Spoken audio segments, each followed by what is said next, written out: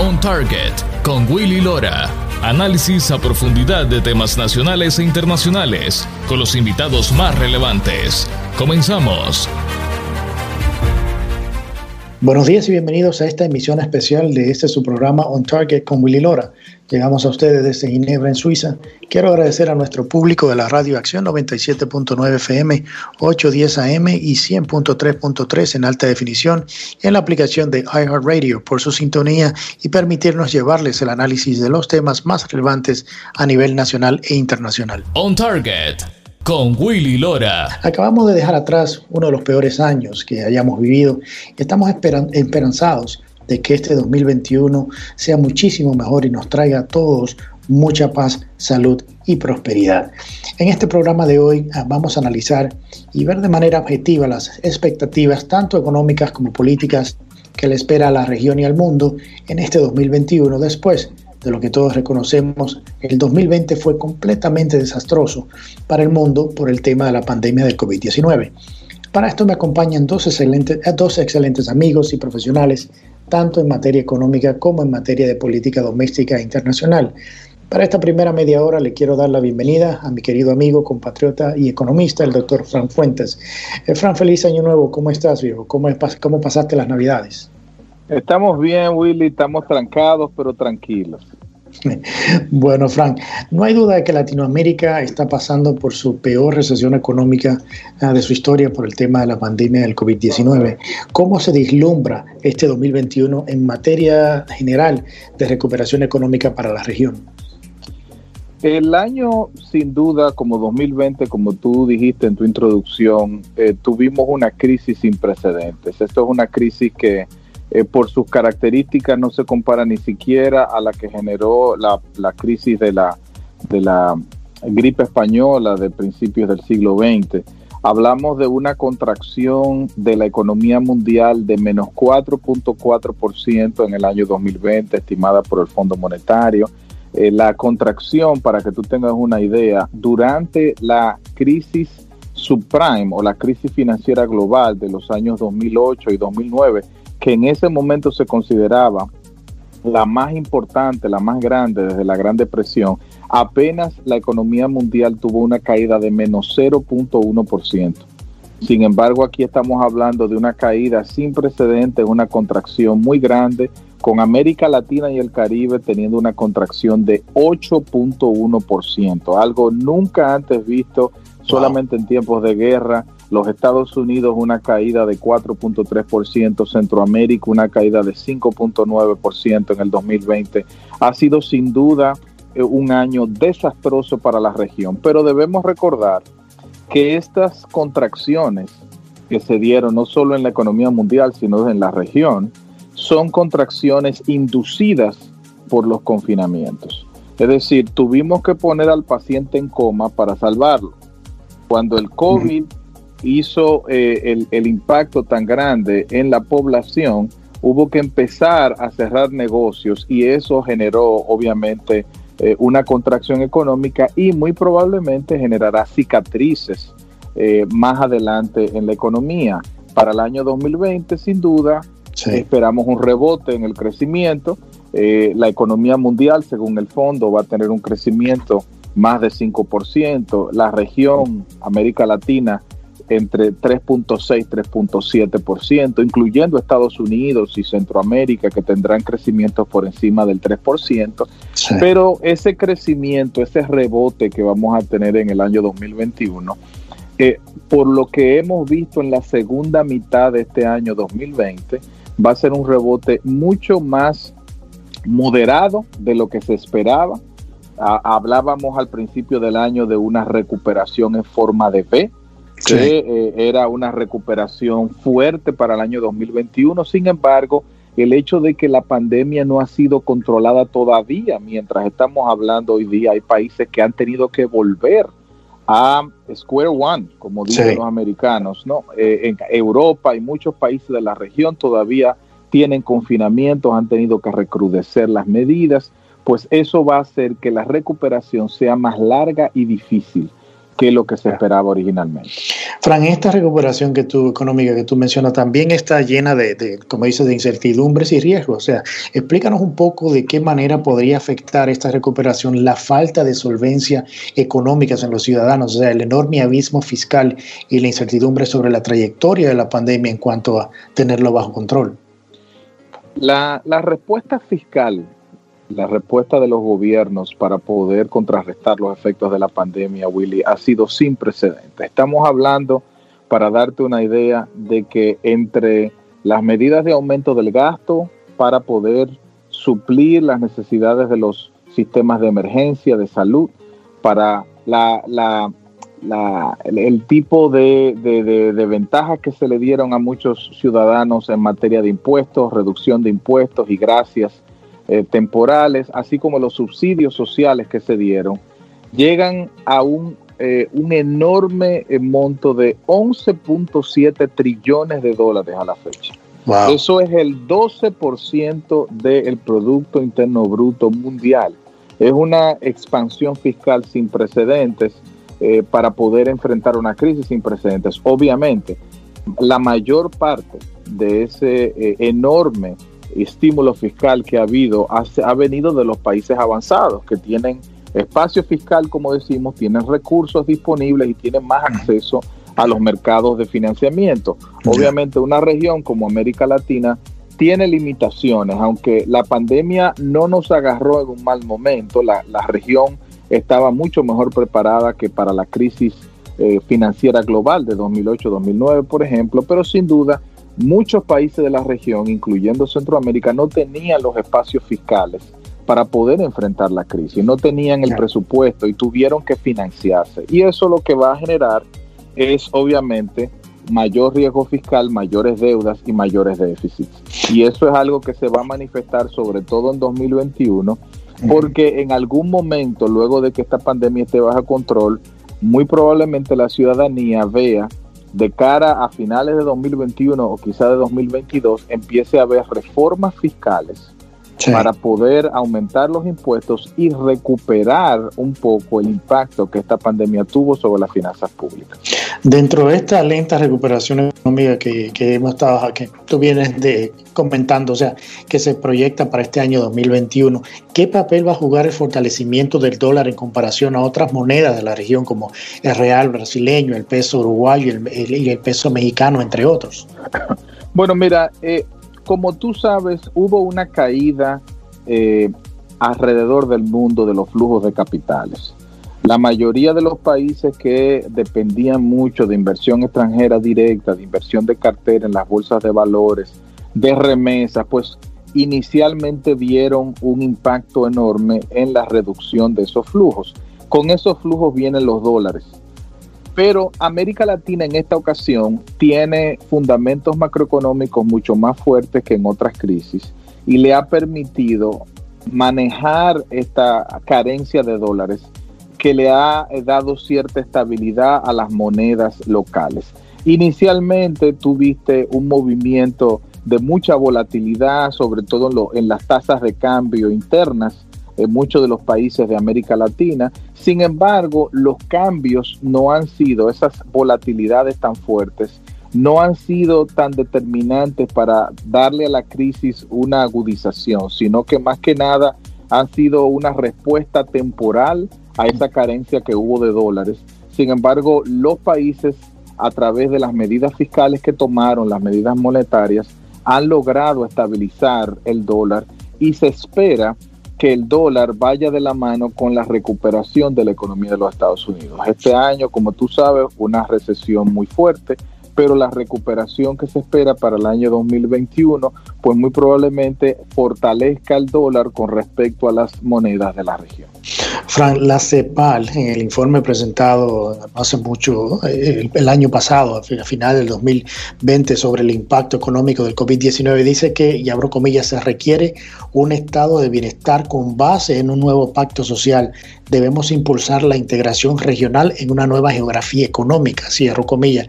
¿Tú estás de acuerdo que una economía globalizada es la solución para los grandes déficits fiscales y las altas recesiones económicas que vive la región? La integración es importante, sin duda, pero es un elemento de lo que hay que empezar a propiciar y a empujar en esta nueva etapa de la región, porque ahora mismo son más importantes las políticas nacionales, porque aunque la crisis del COVID-19 fue global, las respuestas fiscales fueron locales.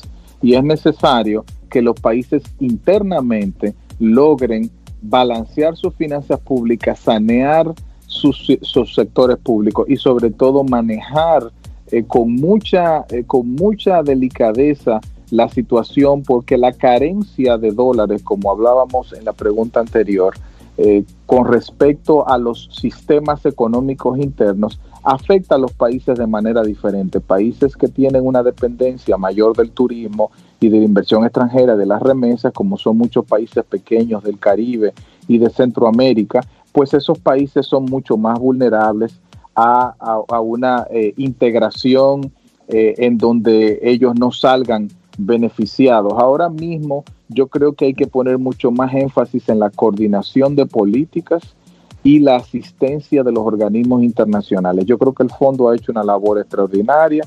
Hasta el momento, al día de hoy, ha dado ayuda a través de financiamientos a 83 países, alrededor de 102 mil millones de dólares, incluyendo varios países de la región de Centroamérica y el Caribe se han beneficiado de préstamos del fondo, pero sin duda las políticas internas van a pesar todavía más, porque ahora mismo el problema que tenemos es que la crisis no fue regional, la crisis no fue de un país o no emanó de una región, sino que la crisis es puramente global, y por ser global, cada país tiene que atender las necesidades internas antes de pensar en la integración. Fran, me quedan unos 30 segundos en este segmento, pero quería rapidito ver si puedes decirme, en este reciente estudio que hizo el Fondo Monetario Internacional, hablaba claramente de que los reguladores financieros tenían que tomar en cuenta los riesgos sobre estabilidad financiera de los países de la región como resultados de la crisis de la pandemia, y que una reestructuración de la deuda sería crítico para mantener una salud financiera de la región. ¿Qué tan importantes son estas medidas? Estas medidas han sido fundamentales porque muchos países lograron darle cierto respiro a los negocios, a los hogares, a través de las medidas fiscales que se tomaron y a través de las medidas que se tomaron a través de los bancos. Sin embargo, esas medidas no pueden ser permanentes, y esas medidas, cuando sean revertidas, hay que tratar de hacerlo de manera de que le permita a los hogares y a los negocios, sobre todo las MIPYMES, mantener un nivel de producción y de recuperación que les permita mantenerse de pie cuando esas medidas ya no estén. Vamos a nuestra primera pausa. Al regresar hablaremos sobre si el hecho de tener las vacunas tendrán un efecto en crear el ambiente de confianza en los inversionistas necesarios para ayudar en este proceso de recuperación económica. Ya regresamos con más de On Target con Willy Lora. On Target con Willy Lora. Periodismo auténtico y objetivo. Ya regresamos. On Target con Willy Lora. Actualidad y puntos de vista integrales.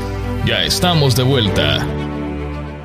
Ya estamos de regreso con su programa On Target con Willy Lora, conversando sobre las perspectivas económicas para el 2021. Fran, tenemos ya 2 vacunas aprobadas y siendo distribuidas a nivel mundial en contra del COVID-19. ¿Crees tú que esto puede ayudar o jugar un papel importante en cuanto a las proyecciones del crecimiento económico por el hecho de crear confianza en los inversionistas extranjeros? Willy, la mejor noticia del año 2020 ha sido las vacunas. Sin duda, el hecho de que 2 vacunas estén disponibles, listas para ser distribuidas, en el pasado mes de diciembre, ese anuncio ha generado mucha expectativa positiva en los mercados y ha traído de nuevo la idea de que ya estamos viendo la luz al final del túnel. Las vacunas van a ayudar a levantar no solamente las expectativas de los inversionistas, sino la confianza de los consumidores, que es todavía más importante para lograr que los negocios internamente en los países logren empezar a vender y a operar como en el periodo precrisis. La distribución de estas vacunas va a ser vital porque, como sabemos, estas vacunas fueron desarrolladas por los países desarrollados, los países avanzados, y los países avanzados van a tener la primera dosis primero que los países en desarrollo y que las economías de bajos ingresos. Entonces, eso hay que entenderlo así. Por lo tanto, hay que saber que la velocidad de la aplicación de la vacuna va a ser vital para saber cuándo vamos a empezar a ver una recuperación real de la economía. Esto obviamente va a necesitar de políticas complementarias para poder que mientras la vacuna se vaya aplicando, sobre todo se pueda lograr ir apoyando a los negocios y a las familias que todavía van a seguir lidiando con problemas de salud. Porque recuerda, Willy, que si bien es cierto la vacuna va a inmunizar una parte de la población y va a tratar de generar el ambiente para que se desaparezca ya esta situación de emergencia en que están todos los sistemas de salud, el COVID va a dejar una serie de secuelas de salud que va a tener que ser atendidas por los sistemas de salud públicos y privados, y sobre todo el COVID va a seguir entre nosotros y la vacuna va a tener que tener un carácter de permanencia dentro de la batería de medicinas y de antídotos en contra de esta pandemia. Hablando un poco de eso, o sea, ¿qué papel ha jugado los estímulos económicos gubernamentales y los bajos intereses a que, o sea, primero, los efectos de la pandemia fueran enfrentados de mejor manera por los países y segundo, que las proyecciones para este año puedan ser más alentadoras? Sin esos estímulos, fuera imposible hablar de una recuperación en 2021. Esos estímulos fueron fundamentales porque esos estímulos fueron los que le permitieron a la población que estaba confinada en sus hogares poder mantenerse, poder alimentarse y poder seguir cubriendo sus compromisos mientras esta pandemia pasada, porque esto fue una crisis inducida más que nada. Este apoyo que se le dio a los sistemas de emergencia, al sistema de salud, a las MIPYME y sobre todo, Willy, a los empleos, porque como tú sabes, las MIPYMES, las micro, pequeñas y medianas empresas, son los principales empleadores de América Latina y el Caribe. Así es. En la mayoría de los casos, hasta el 90% de los empleos que se generan en América Latina y el Caribe lo proveen las micro, pequeñas y medianas empresas. Entonces, en esa situación, el apoyo a las MIPYMES ha sido esencial para poder lograr que la economía se recupere. Ahora bien, el tema han sido los empleos, porque esta pandemia ha generado una mayor dependencia de la digitalización. Y esa digitalización, incluso en países con acceso limitado al Internet y a la banda ancha y al LTE y al 5G, con todo y eso, la digitalización ha impactado a todos los países de la región. Y esa digitalización va a eliminar puestos de trabajo. Entonces, es importante que los gobiernos utilicen medidas complementarias mucho más allá de las medidas de emergencia que se han tomado para lograr estabilizar las economías de cara al 2021. Sí, porque hablando un poco de eso, Fran, las medidas de distanciamiento social, el cierre de restaurantes y otras medianas y pequeñas empresas que son el motor económico, como tú decías, de muchas de nuestras economías, se ha dado como resultado el cierre permanente de muchas de ellas. O sea, ¿crees tú que estas medidas que los gobiernos han tomado puedan tener un impacto más negativo sobre los pronósticos de crecimiento económico que han hecho instituciones como el Banco Mundial y el mismo Fondo Monetario Internacional? Las medidas han sido devastadoras, Willy. Tú lo dijiste al principio. Yo creo que si ha habido un sector, obviamente el sector servicios, el sector turismo y todos los sectores que dependían de alguna manera de contacto directo con los clientes, pues sufrieron enormemente. Y estas medidas que han echado para atrás para tratar de limitar la nueva ola de contagios que se han dado en varios países, es devastador porque sin duda negocios que se estaban tratando de levantar en medio de la pandemia, volver a cerrarse otra vez y que le limiten la cantidad de empleados y la cantidad de clientes, es desastroso. Yo entiendo que encontrar el balance entre la salud y la economía ha sido el gran debate de esta crisis, porque muchos han entendido que para salvar la salud han tenido que matar la economía. Y obviamente algunos han dicho, si matamos la economía, vamos eventualmente a matar la salud.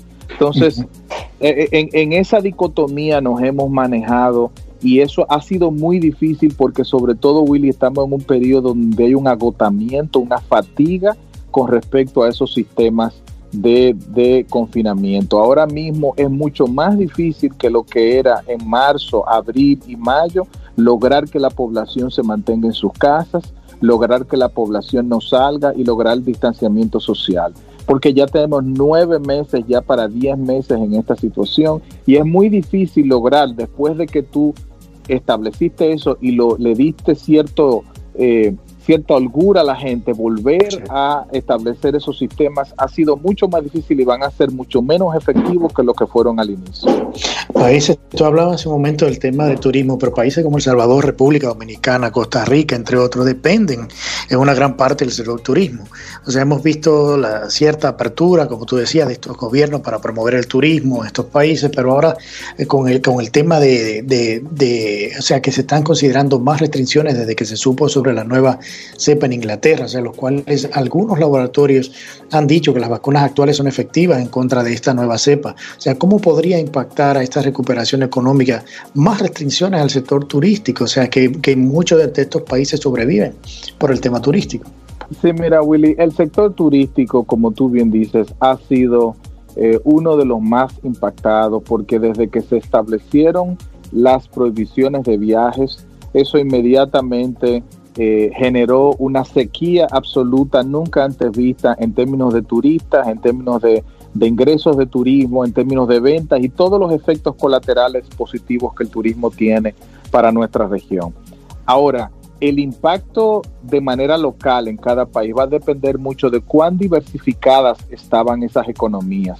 Si tú tenías una dependencia del turismo muy alta, como muchos países pequeños del Caribe, pues el impacto del turismo va a descarriar completamente tu recuperación. Ahora bien, si tú tienes la posibilidad de ahora enfocarte en sectores como la manufactura, la agricultura y otros sectores que podrían servir de punta de lanza para una recuperación, pues eso, el golpe se podría amortiguar de esa manera. Ahora bien, más restricciones al sector turístico, sea con el nivel de diversificación que tenga la economía, sin duda va a afectar no tan solo el ingreso del turismo, sino las expectativas que los inversionistas en ese sector tengan para un futuro desarrollo y crecimiento de ese sector. Eso a mí me preocupa mucho, Willy, y los países tienen que ser muy cuidadosos en determinar cómo van a apoyar al sector turístico para que esta recuperación no descarríe su crecimiento en el año 2021. Fran, para nuestra audiencia, o sea, ¿cómo podemos interpretarles en un lenguaje más entendible, o sea, para ellos, que son personas, o sea, de clase media, media baja, que muchos no entienden todos estos procesos económicos? ¿Cómo le afectará a su bolsillo la recuperación económica que se proyecta para este año? O sea, ¿podrá ser sostenible para ellos y en sus pequeñas empresas, o tú crees que van a seguir sufriendo a un corto, a un mediano plazo? Mira, para el oyente que nos esté escuchando y que se pregunta, pues, ¿cómo me va a impactar a mí?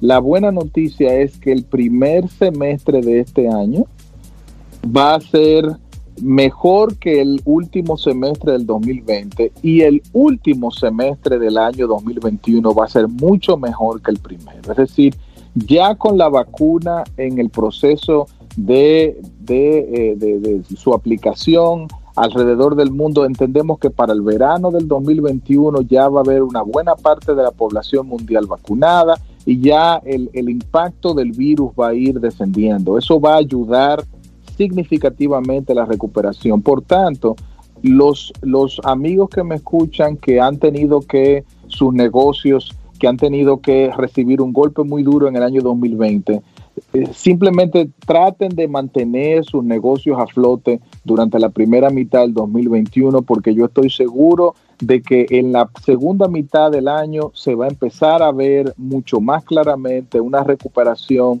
y se va a ver mucho más claro los impactos que esta vacuna y que el retorno al crecimiento va a traer. Ahora, es muy importante tener en cuenta dos cosas. La primera es que el grado de informalidad que hay en nuestras economías, Willy, tiene un impacto, porque mucha gente que está en el sector informal no vio del gobierno las ayudas porque el gobierno no tenía forma de alcanzarlos y ellos están pasando una situación mucho más difícil. Eso va a necesitar mucho más ayuda de los gobiernos, y del sector informal muchas veces se nutrían las micro, pequeñas y medianas empresas.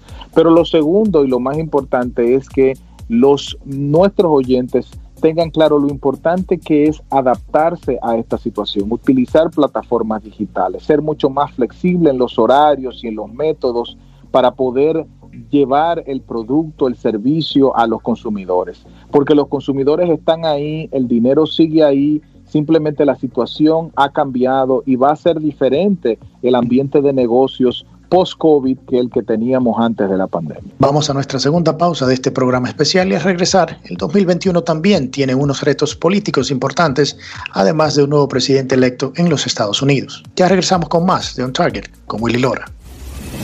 On Target con Willy Lora, periodismo auténtico y objetivo. Ya regresamos. On Target con Willy Lora, actualidad y puntos de vista integrales. Ya estamos de vuelta.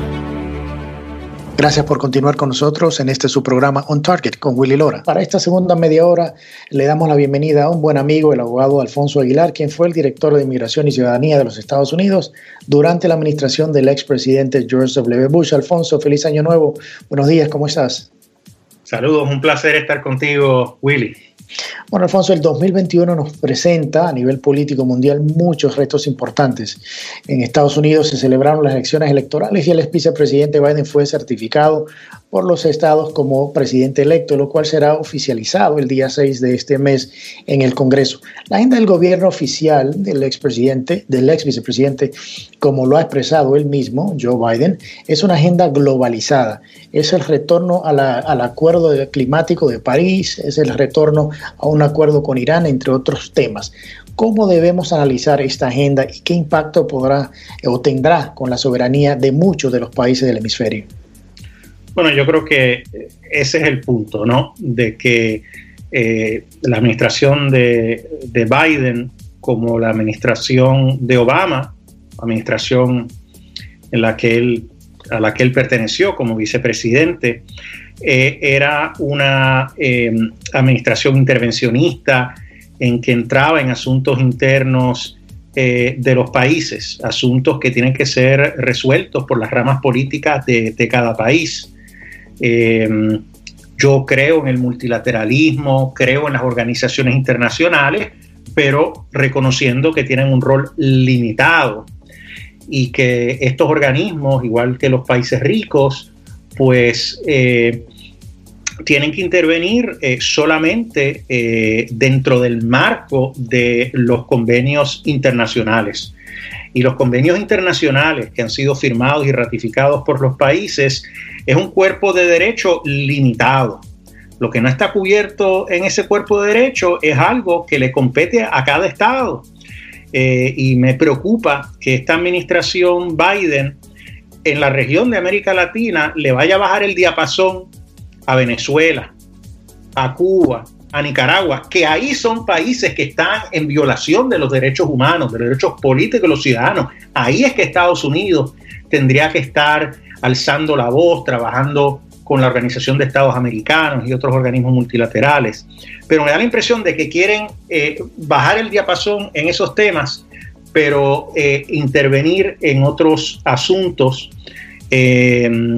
como el tema de la corrupción. Y está bien, ¿verdad?, que Estados Unidos haga planteamientos sobre esos temas en reuniones bilaterales, pero otra cosa es tratar de intervenir en los países, como lo vimos que hizo con Guatemala durante la administración Obama, apoyando la famosa CICIG, ¿verdad?, esta comisión de las Naciones Unidas que se creó. Hay que reconocer a petición de Guatemala para luchar en contra de la corrupción y la impunidad en ese país, pero lo que vimos fue una comisión que empezó a intervenir en un sinnúmero de asuntos que no le competían, y tomó un rol activista, y eso no está bien. Entonces yo espero que, tristemente, que la administración Biden vuelva a ese tipo de intervencionismo, entrando en asuntos, en otros asuntos, ¿verdad?, de índole social, tratar de poner presión para promover la legalización del aborto, promover la legalización del matrimonio entre personas del mismo sexo. Y la verdad es que esos temas, dependientemente de donde uno esté parado en esos temas, eso es para los ciudadanos de cada país. Lo tienen que resolver a través de sus representantes electos. Yeah. Temas para que entre Estados Unidos a opinar o tratar de imponer su visión. Alfonso, China es la amenaza número uno, ¿no? O sea, no solo para Estados Unidos, sino también para el resto del mundo, según dice el director nacional de inteligencia en su último editorial. ¿Cómo podemos ver una relación con China por parte de una nueva administración en la Casa Blanca cuando sabemos ya de la investigación oficial y criminal que se le sigue al hijo del presidente electo por temas de evasión de impuestos y lavado de activos en referencia a sus negocios en China? ¿Está vulnerable a soborno el presidente electo de Estados Unidos, Joe Biden, por parte de Beijing? Bueno, yo creo que es muy posible que esté en una posición que pueda ser, que esté comprometido políticamente, que pueda ser influenciado por los chinos. Curiosamente, el presidente electo Biden ha dicho que la investigación por el FBI de su hijo es parte de la campaña de desinformación rusa, lo que no tiene sentido, ¿verdad? Esto es el FBI, el Departamento de Justicia, investigando a su hijo por lavado de dinero, por violación a las leyes contributivas. Es algo concreto, objetivo. Esto no tiene que ver nada con campañas de desinformación. Y él viene y dice eso. Mira, yo creo que, primero que nada, aun si él personalmente no estuviera involucrado en este esquema, si resulta ser cierto, su hijo lo está. Y es el hijo del presidente de los Estados Unidos. O sea que ya de por sí ahí eso preocupa. Pero sabemos de evidencia que ha salido a la luz pública en informes de prensa independientes de que hay comunicaciones de Hunter Biden con colegas trabajando con China que comprometen al vicepresidente, que da la impresión de que pudiera haber estado recibiendo una partida del dinero que se le pagaba a Hunter Biden por hacer negocios a favor de China. Entonces ahí sí estaría directamente comprometido y eso es algo que se tiene que investigar. Yo creo que aparte de eso, que es muy preocupante, yo creo que me da la impresión de que Biden no va a tener la fortaleza que tuvo el presidente Trump en enfrentar a China, como ningún otro presidente. Todos los presidentes pasados, demócratas, republicanos, se han quejado de China, de la manipulación de la moneda, de cómo ha cerrado sus mercados para los productos americanos, mientras que nuestro mercado está totalmente abierto a los productos chinos. Todo lo que es productos que vemos en los negocios está manufacturado en China. El presidente Trump dijo que eso era hora de cambiar y confrontó a China muy bien para los Estados Unidos. Lo hizo efectivamente, no tuvo un impacto económico negativo, como decían muchos, en la economía de Estados Unidos. Sin embargo, yo creo que Joe Biden se debe a los grandes intereses corporativos que apoyaron su campaña, que quieren mantener la manufactura de Estados Unidos en China porque les salen más baratas. Sí. Ellos hacen dinero, los grandes ejecutivos, pero la manufactura se pierde y se pierden trabajos de americanos. Pero tenemos esperanza también que esa política, al cerrarse, limitarse la relación comercial con China, que mucha más de esa manufactura no solo regresar a Estados Unidos, pero también a América Latina, a países en Centroamérica, que eso hubiera sido estratégicamente muy positivo para Estados Unidos y económicamente muy beneficioso para los países de la región. Pero francamente, lo que veo es que Biden seguramente va a tratar de apaciguar a China y regresar al status quo previo a que llegara Trump. Alfonso, México es uno de los países o de los socios más importantes para Estados Unidos, no solo por compartir una frontera, sino también por el ser miembro del Tratado de Libre Comercio de Norteamérica. El presidente de México, López Obrador, fue criticado por no felicitar al presidente electo Biden cuando los medios lo proyectaron como ganador, sino que él esperó al proceso oficial para hacer sus felicitaciones. ¿Cómo puedes definir la diferencia entre la política de la administración Trump hacia México y una nueva política desde una administración Biden para este año? O sea, ¿tendrá algunos cambios o será así, seguirá siendo la misma? Bueno, yo espero que sea mejor que la de la administración Obama. La administración Obama tuvo una relación desastrosa con México, como bien sabemos, desde la estrategia de Rápido y Furioso, Fast and Furious, que básicamente enviando armas que terminaron a México, que terminaron en las manos de narcotraficantes y de carteles en México, y después no queriendo ser transparentes con el Congreso sobre el inicio de esa investigación, aparte de la embajadora de Estados Unidos ante México interviniendo en asuntos internos del país cuando el expresidente Peña Nieto empujó la ideología de género y el matrimonio homosexual, ella expresándose públicamente, lo que eso no le compete a un embajador de Estados Unidos. La política del presidente Trump fue constructiva. Así lo dijo el presidente López Obrador cuando estuvo en Washington, que tenían grandes diferencias ideológicas. Sin embargo, el presidente de México respetaba y apreciaba el respeto a la soberanía que demostró el presidente Trump, el respeto que demostró a la soberanía de México. Sin embargo, lograron dos cosas muy importantes. Primero que nada, el acuerdo de inmigración, para que México impidiera que migrantes de Centroamérica transcurrieran su territorio para llegar a la frontera sur, sabiendo que la mayoría no tiene un reclamo de asilo. Muchas de esas personas llegan a la frontera sur de Estados Unidos tratando de pedir asilo, aunque no tienen un reclamo para pedirlo. Y es importante disuadir que esas personas hagan ese viaje tan peligroso, y por primera vez México ha cooperado como nunca antes con Estados Unidos. Y por otra parte, renegociando el Tratado de Libre Comercio entre los tres países de América del Norte, que ha sido realmente extraordinario, no solo para Estados Unidos, pero para Canadá y para México, porque va a ayudar a que se creen más trabajos de manufactura en México, en Estados Unidos y en Canadá, porque habrá más producción de los componentes de un producto en América del Norte, y aumenta los salarios también de los empleados de manufactura en estos tres países. O sea que fue un éxito rotundo. Yo francamente espero que la administración Biden busque ese tipo de diálogo, tanto que ellos hablan de multilateralismo. Yo espero que busquen el diálogo constructivo que tuvo la administración Trump, pero francamente no estoy seguro. Bueno, Alfonso, me quedan unos 30 segundos en este segmento, pero no quería dejar de pasarte rapidito esta pregunta. ¿Por qué la situación de España y su deterioro a nivel de gobierno debe ser algo que preocupe no solo a Estados Unidos, sino también a otros países de la región, especialmente como Colombia, Perú y Ecuador? Bueno, la situación de España España es parte de Iberoamérica, de lo que algunos conocen como la Iberoesfera. Hemos visto que tienen un gobierno de extrema izquierda, incluso tienen comunistas en el gobierno. Acaban de pasar una ley de eutanasia radical que realmente asusta, en contra de la cultura de la vida.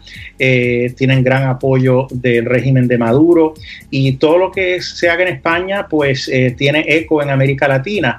Por lo tanto, nos debe preocupar cuando hay gobiernos como el de España que intentan empujar agendas radicales, porque es posible que regímenes de izquierda en la región traten de copiar esas políticas. Vamos a nuestra última pausa del programa de hoy, y cuando regresemos hablaremos de DACA, TPS y de los compromisos hechos por el ex vicepresidente Joe Biden con la comunidad inmigrante en los Estados Unidos. Ya regresamos con la última parte de On Target con Willy Lora. No se vayan. On Target con Willy Lora, periodismo auténtico y objetivo. Ya regresamos. On Target con Willy Lora, actualidad y puntos de vista integrales. Ya estamos de vuelta. Ya estamos de regreso con nuestra última parte de este programa especial On Target con Willy Lora. Alfonso, ya el equipo de transición del presidente electo Biden dijo que no estaría otorgando el TPS a los venezolanos varados en Estados Unidos. ¿Cómo cambia esto la promesa de ayudar a los venezolanos durante su campaña presidencial? ¿Otra promesa política nada más? Claro que sí, y una mentira de este presidente electo, tanto que su campaña estuvo hablando y sus acólitos estuvieron hablando de las supuestas mentiras del presidente Trump, cuando lo que vemos es que el presidente Trump fue consecuente con todas las promesas que hizo de campaña. Uno puede decir cualquier cosa del presidente Trump, pero él cumplió esas promesas que hizo. Este hombre no ha ni llegado a la Casa Blanca, que ya está dando marcha atrás. El tema de Venezuela, cada vez que lo debatíamos, ellos criticaban al presidente Trump por no darle el TPS a los venezolanos en Estados Unidos, y ahora resulta pues que no lo van a hacer ellos. Una hipocresía y francamente una gran mentira. Durante la campaña presidencial también el vicepresidente Joe Biden prometió someter una reforma migratoria con paso a la ciudadanía en los primeros 100 días de su gobierno. Con tu experiencia, ¿qué tan realista es esto? Además de que todavía no tiene mayoría en el Senado para pasar este tipo de legislación. Bueno, primero que nada, con los demócratas, Frank, en el tema de migración hay que ver para creer, ¿no?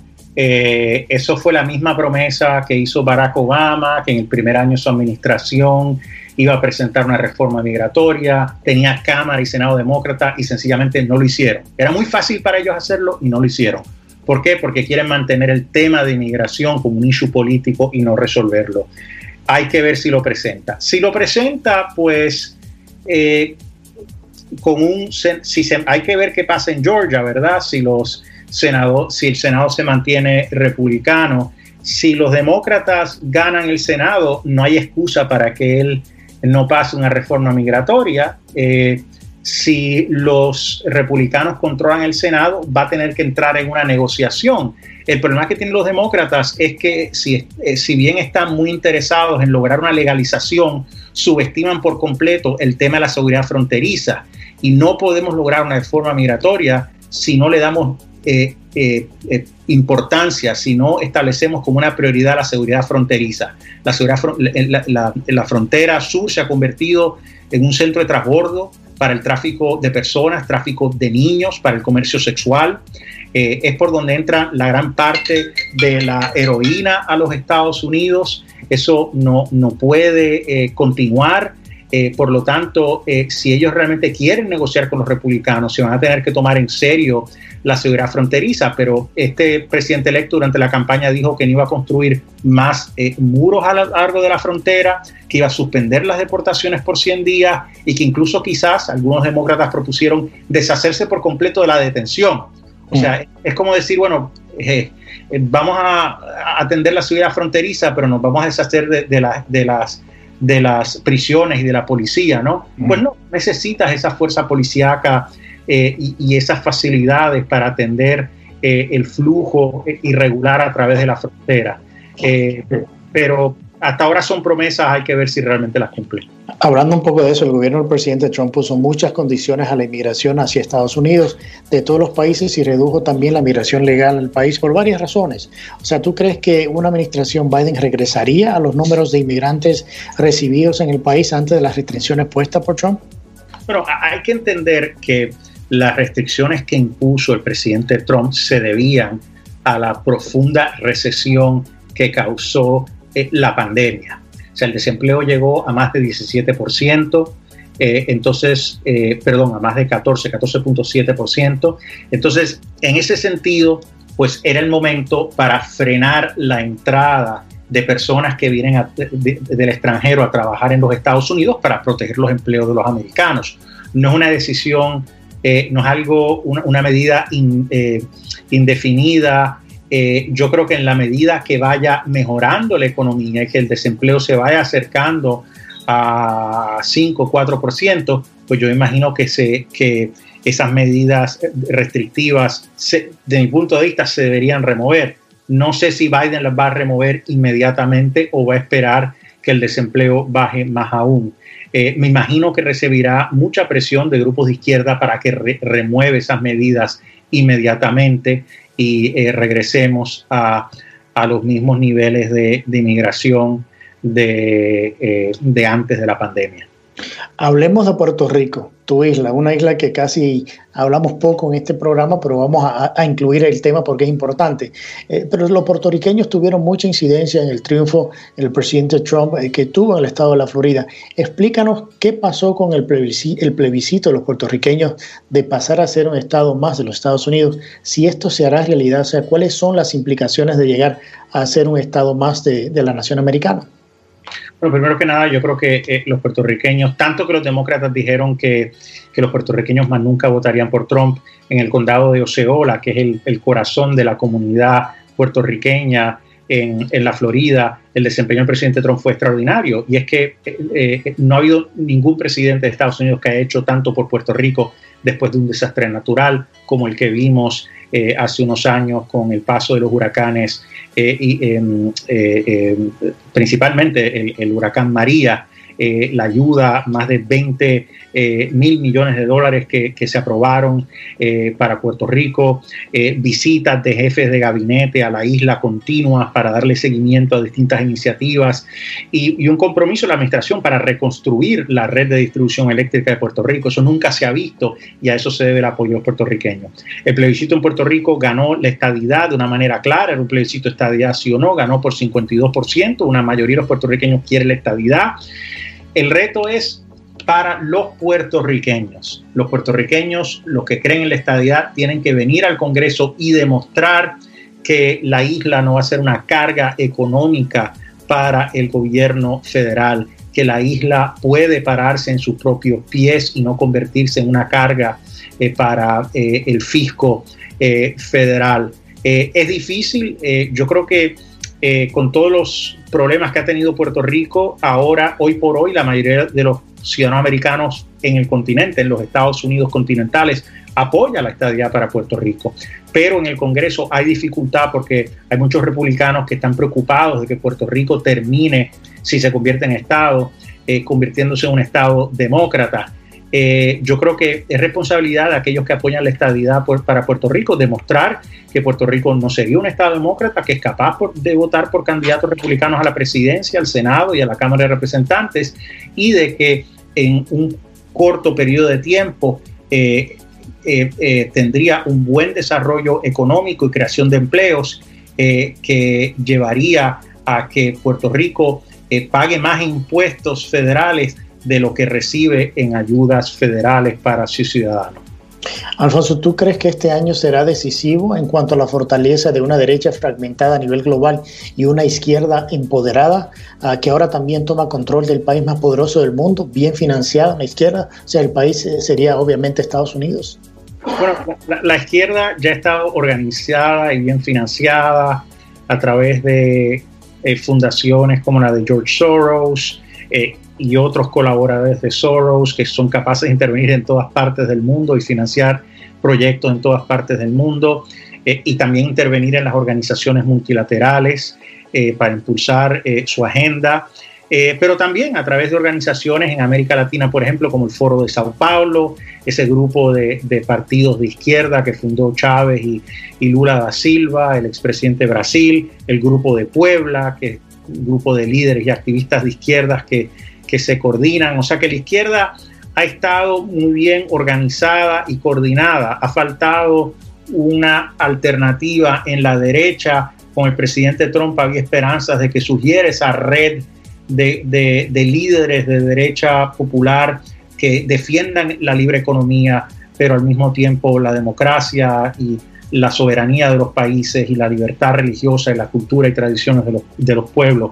Yo creo que sin un presidente Trump va a ser más difícil lograrlo, pero yo creo que sí hay líderes que quieren trabajar con líderes de otros países que comparten esa visión, que tristemente la prensa de izquierda los llama de extrema derecha, o que es totalmente falso. Presidentes como el presidente Bolsonaro de Brasil y el líder del partido Vox en España, que usualmente los llama la prensa de izquierda ultraconservadores, son personas que creen en el libre mercado, o sea, que creen y que creen un gobierno facilitador, no un gobierno grande, o sea, que creen en menor intervención gubernamental, creen un Estado que sea menos coercitivo. Es la izquierda que quiere mayor intervención gubernamental y tener un Estado coercitivo que se imponga en la vida de los ciudadanos. Por lo tanto, yo creo que hay posibilidades para que líderes de derecha de distintas partes del mundo colaboren, y yo creo que tienen que hacerlo porque la izquierda sigue avanzando y ha llegado el momento para organizarnos y parar y contrarrestar esos esfuerzos de la izquierda. Yo creo que ese es uno de los retos más importantes de la política exterior para el 2021, sin lugar a dudas, Alfonso. Por último, me queda un minutito y medio, ¿cómo ha afectado la política a la religión mundial, especialmente al cristianismo en el mundo? Y si esto se espera continúe este año o se estarán haciendo movimientos para contrarrestar un poco el ataque a la iglesia. Bueno, hemos visto dos tipos de ataques a los cristianos en África, en el Medio Oriente. El presidente Trump ha hecho muchísimo por la libertad religiosa en Estados Unidos y a nivel internacional, creando una alianza de países para luchar por la libertad religiosa. La administración de Obama hizo muy poco por los cristianos en el Medio Oriente. Yo creo que los abandonó. Yo espero que Biden no los abandone. Pero al mismo tiempo la administración Obama persiguió de diversas maneras, utilizando la ley federal para limitar la libertad religiosa de personas en los Estados Unidos, las famosas hermanas de los pobres. Y yo creo que desafortunadamente hay mucha gente alrededor del presidente Biden que van a querer promover ese tipo de iniciativas, de usar ley federal para limitar la libertad religiosa de los ciudadanos americanos. Y yo espero que a nivel internacional, pues Estados Unidos continúe defendiendo, como lo hizo el presidente Trump, la libertad religiosa. En nuestros países en la región, la Organización de Estados Americanos está, a través de la Comisión Interamericana de Derechos Humanos, está tratando de imponer una visión laicista radical, de separación radical de Iglesia y Estado, que no va afín con los principios de nuestros países, ni con la Convención Americana de Derechos Humanos. Eso es preocupante, hay que estar muy pendientes. Bueno, Alfonso, muchísimas gracias por tu tiempo y análisis. Te deseo un año nuevo excelente, lleno de mucha salud y oportunidades. Esta es tu casa, hermano. Muchísimas gracias a ti, siempre un placer estar contigo. Bueno, llegamos al final de este programa interesantísimo sobre las expectativas político-económicas para el 2021. Le agradezco la participación a mis amigos, el doctor Frank Fuentes y el abogado Alfonso Aguilar. Un gusto tenerlos de nuevo en el programa. Y a nuestra audiencia les agradecemos la atención y su tiempo a este programa especial y los invitamos a que nos acompañen la próxima semana con otra entrega más de On Target con Willy Lora. Y recuerda, es duro fracasar, pero es todavía peor no haber intentado nunca triunfar. Que pasen un excelente fin de semana. On Target con Willy Lora. Gracias por su compañía. Escúchanos nuevamente en nuestra próxima entrega en Radio 97.9 FM en iHeartRadio.